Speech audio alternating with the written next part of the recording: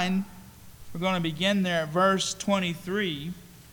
And I'm continuing on in my series on what the gospel according to Jesus is, what he has said specifically about the good news of salvation, and how we are to listen to it, obey it, accept it, turn towards him.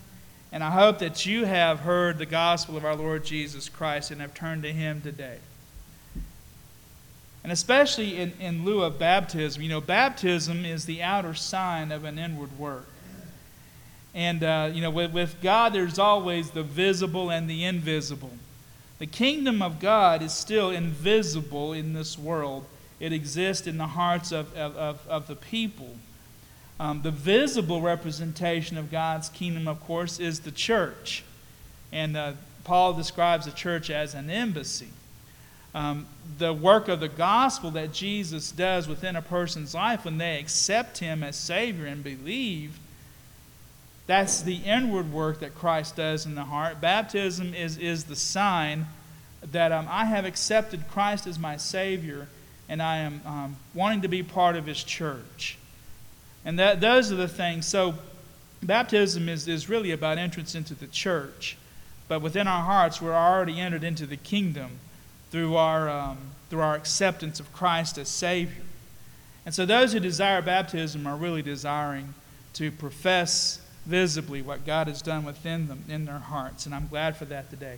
So Jesus talks about what the heart, what salvation does for a person's heart here in this passage, and what he calls us to do. The call to the gospel is not just forgiveness of sins, but it's a call to service, as we talked about last time.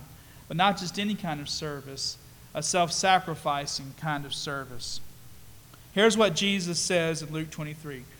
And he said to all, if any would come after me, let him deny himself and take up his cross daily and follow me. For whoever would save his life will lose it. But whoever loses his life for my sake will save it. For what does it profit a man if he gains the whole world and loses or forfeits himself? For whoever is ashamed of me and my words, of him will the Son of Man be ashamed when he comes in his glory and the glory of the Father and of the holy angels. But I tell you truly, there are some standing here today who will not taste death until they see the kingdom of God. Let's pray. Lord, we just ask, God, that you add a blessing to the reading and to the hearing of your word. Father, let it go forth and not return void. And it's in your name I pray. Amen.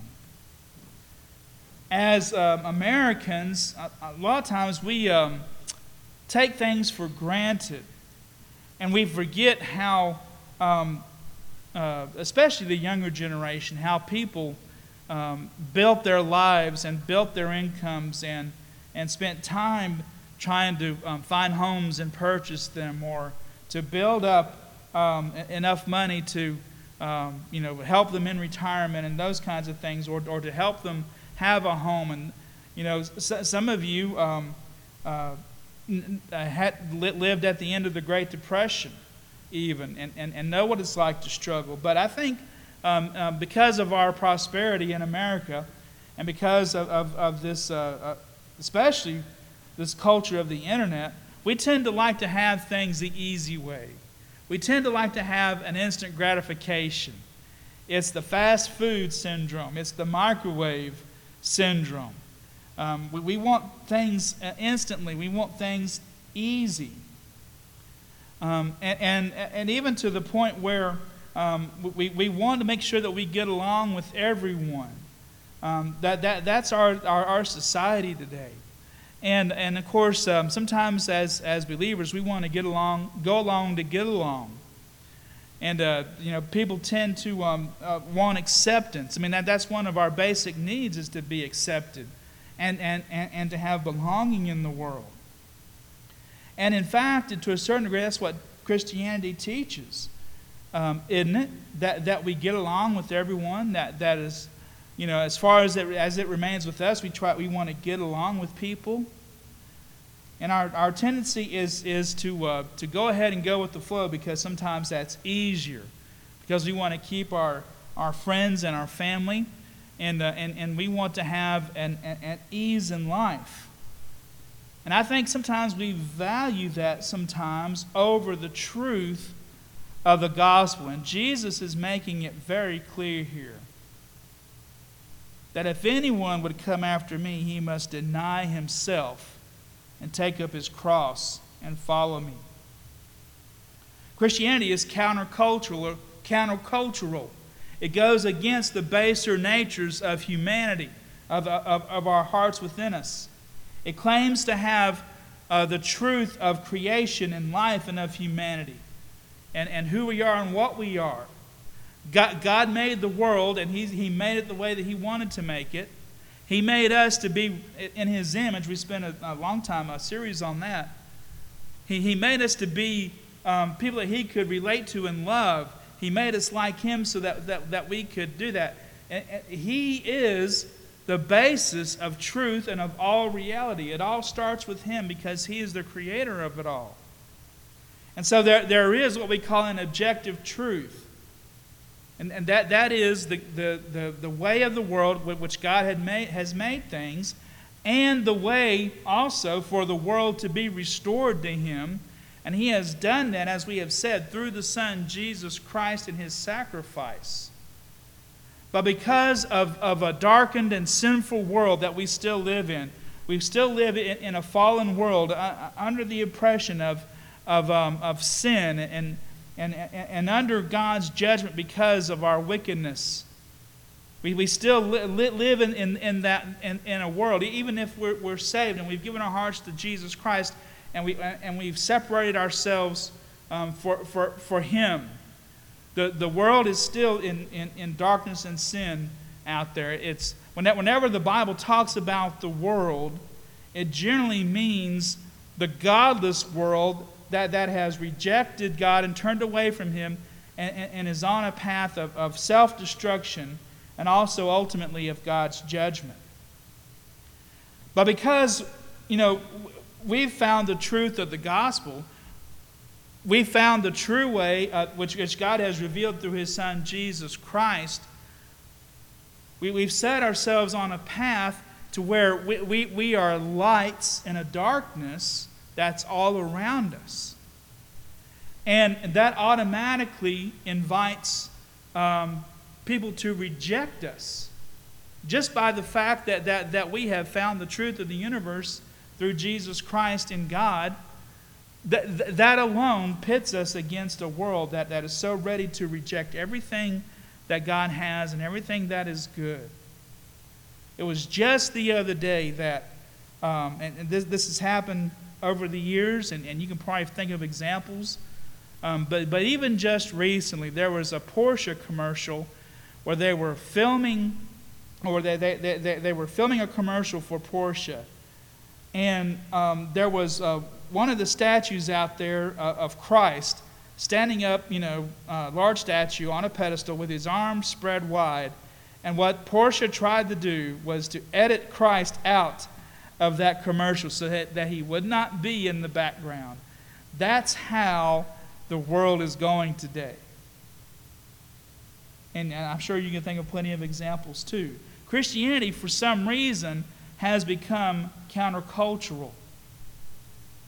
And even though Jesus teaches us to love others, and even though Jesus teaches to tells us to go and do good to all people, and even though the gospel is something that is supposed to be very loving and very positive, the world still hates it. The world still rejects it. Why? Because it sheds light on men's darkness and calls them to come out of it. Jesus says, if anyone would come after me, let him first, number one, deny himself, 2, take up his cross daily, and 3, follow me. And all those things have to happen for us to find salvation in this life. Yes, I know it's about repentance and faith, but that starts us on a journey.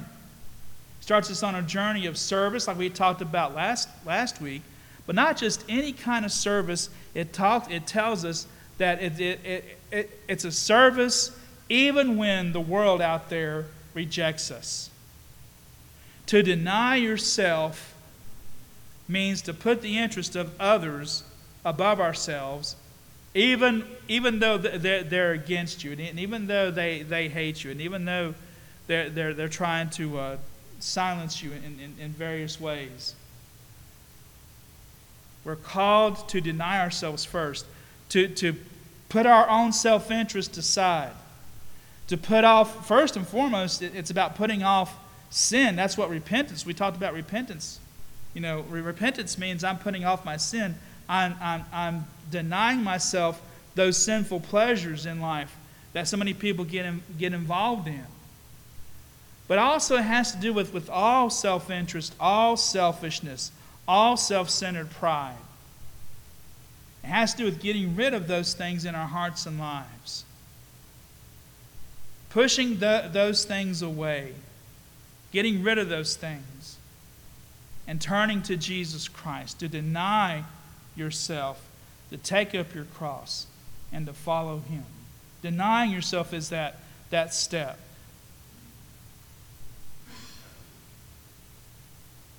And then of course he says here, to take up your cross daily. Now, we have a sense of what the cross is. And for Christians, the cross, even though we know it's the instrument of Christ's death, we know it's also the instrument of our salvation. But when Jesus gave these words, this is before His cross, this is before He suffered and died, this is before that the disciples understood that His cross would be salvation. What they understood the cross to be, and what it actually denotes, is the Roman torture device that they used to execute their criminals.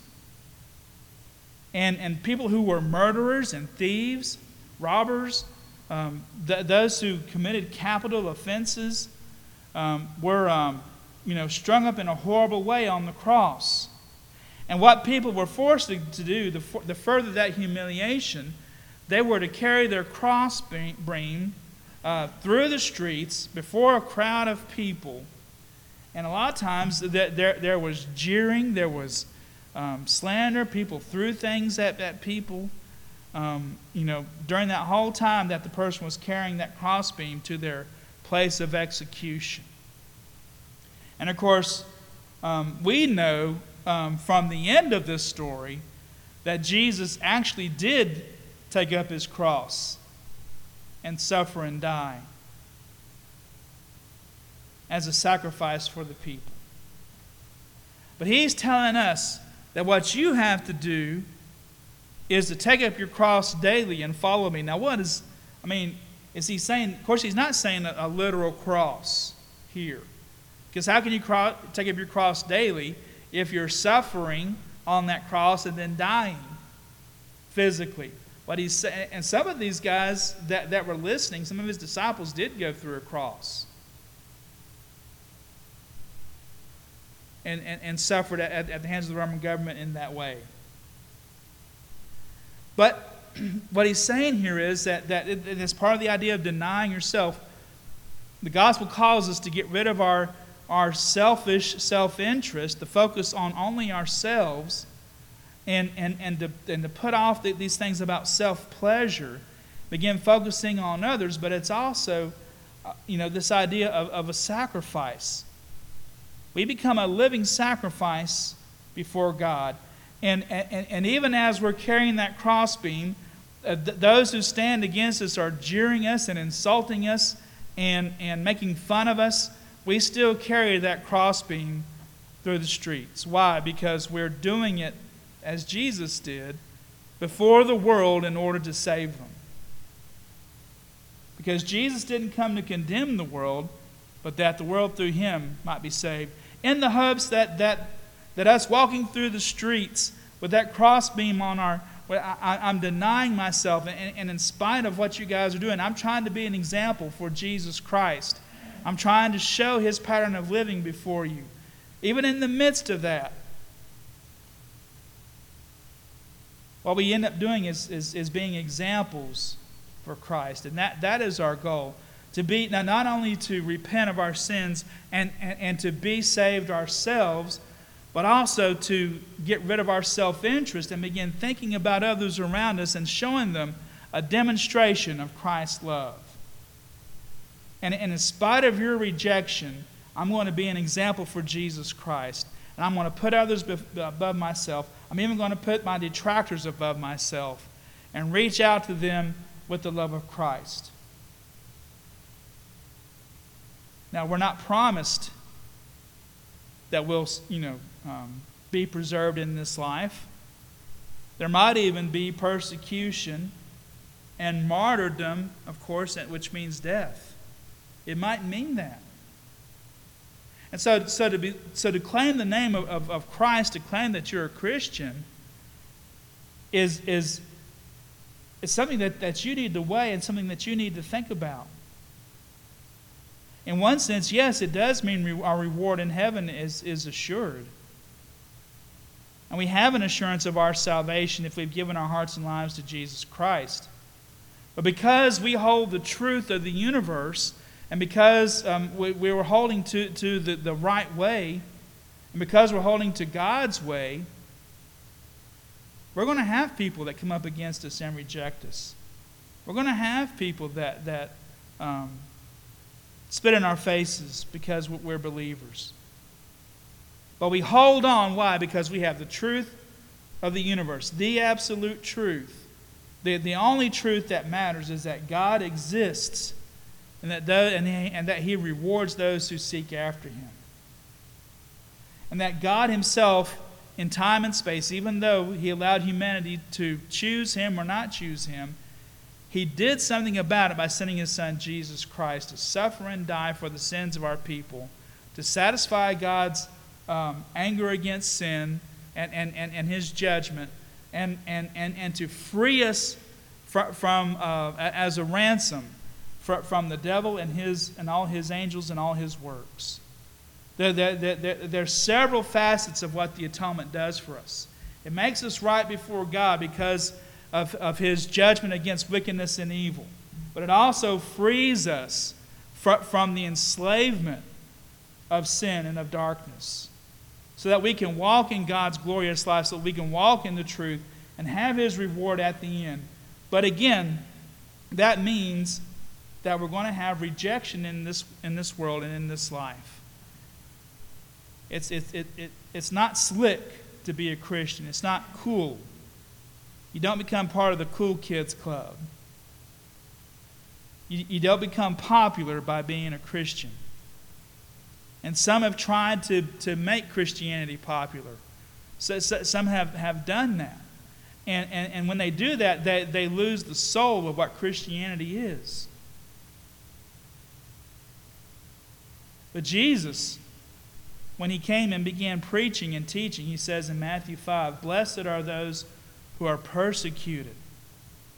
He also says, "Blessed are those when others revile you and persecute you for my name's sake." He says, "Rejoice and be glad, because great is your reward in heaven." In other words, when people reject you and persecute you, it's time to jump up and down and celebrate. That sounds weird to us. We like to go along to get along. We like to be, we like to have friends, and we like to, have the favor of people around us. But because the gospel offers the truth to the world, people are going to reject it. People are going to be upset about it. But if we want to gain the crown of glory, we've got to hold on to it. We've got to hold on to that truth and follow Jesus all the way into His kingdom. Why? Because He warns us. In verse 26, "For whoever is ashamed of me and my words, of him will the Son of Man be ashamed when He comes in His glory, and the glory of the Father and of His holy angels." But I tell you truly, there are some standing here who will not taste death until they see the kingdom of God.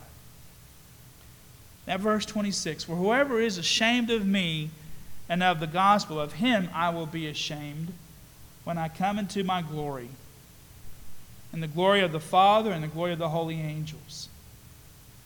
We have to understand again that what Jesus is offering us is the absolute truth. There is a reality beyond our own reality.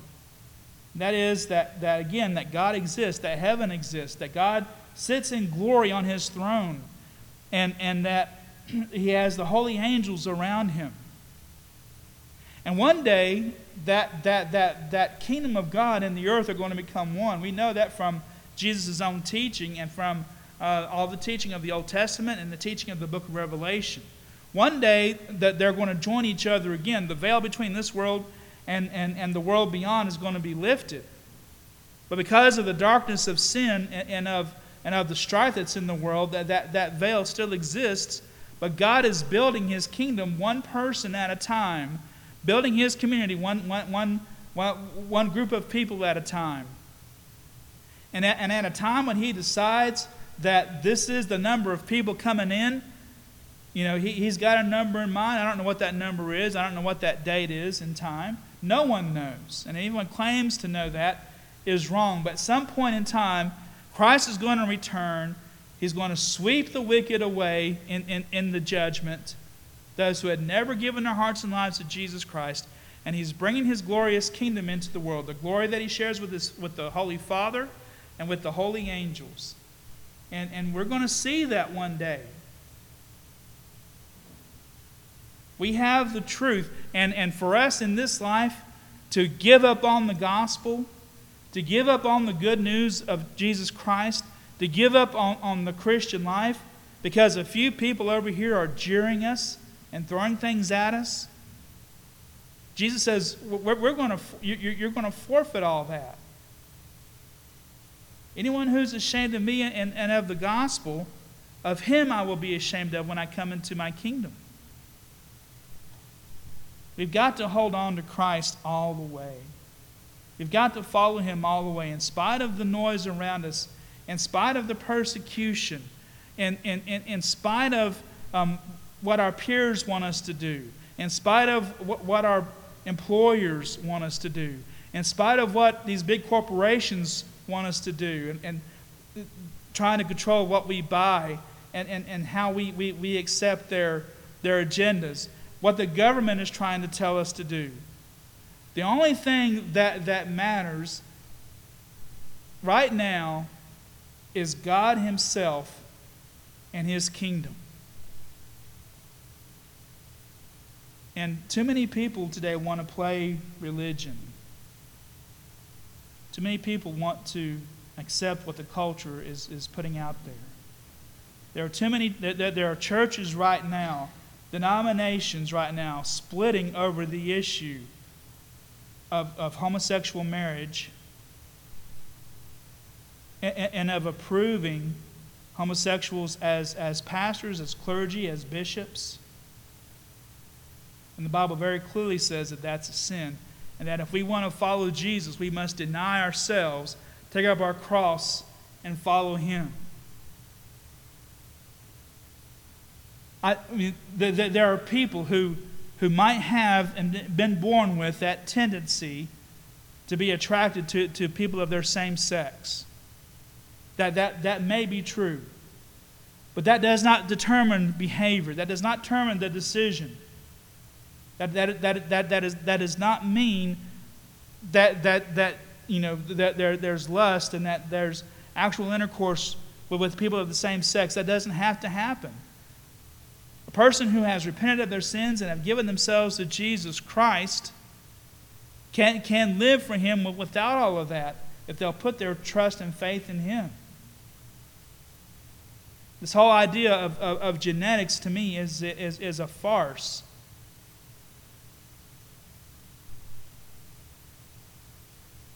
It's all about surrendering yourself to God and allowing him to work in your life.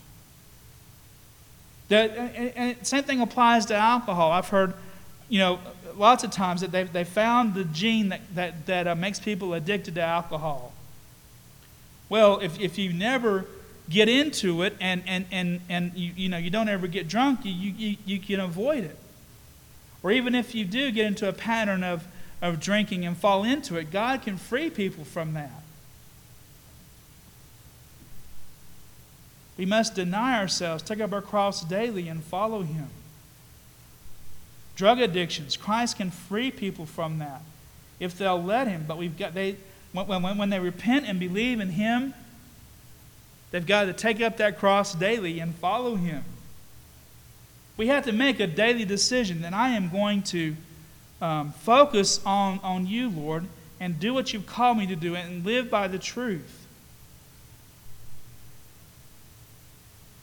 And to live daily for You, whatever it is that you're doing, whatever it is, whatever occupation you find yourself in. God has called us to work and to be caretakers of this world. I mean, even before the curse of sin happened, God had work for Adam to do, and that was to tend the garden, to keep it from being overgrown. And, God loves life, He says, but that life has to be controlled, and I'm letting You control it. Adam and Eve, by the way.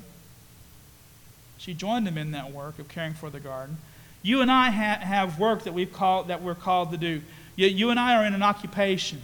You and I are making money, and by the toil of our brows, we build a living. But as we go along in our daily lives, we can give ourselves to Christ. We can dedicate our work to Him. I'm working for You, Lord, and through my work, I'm going to be a witness to other people. I'm going to show them the love of Christ through what I'm doing. I'm going to treat others better than I treat myself. Jesus said the two greatest commandments: love the Lord your God with all your heart and soul and mind and strength. Love your neighbor as yourself. We can live that out daily in our lives. The occupation that I do is a sacrifice for my family to care for them. That's a sacrifice. The other people in my family, I treat them better than I do myself because I'm working for them.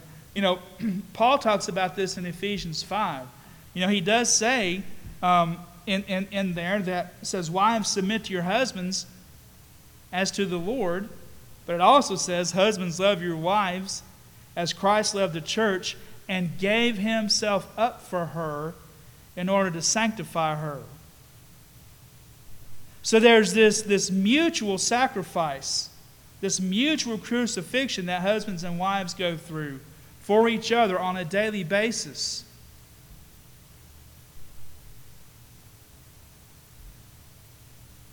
Wives do it by respecting their husbands and taking care of the household. Men do it by giving up their whole lives for their wives and their family out of His love for them. There's a sacrifice. Each person is elevating the other in doing that. Now, am I saying that women shouldn't go out and work? No, of course not. But there are roles where God has established. Women are far better nurturers than men. I can tell you that right now.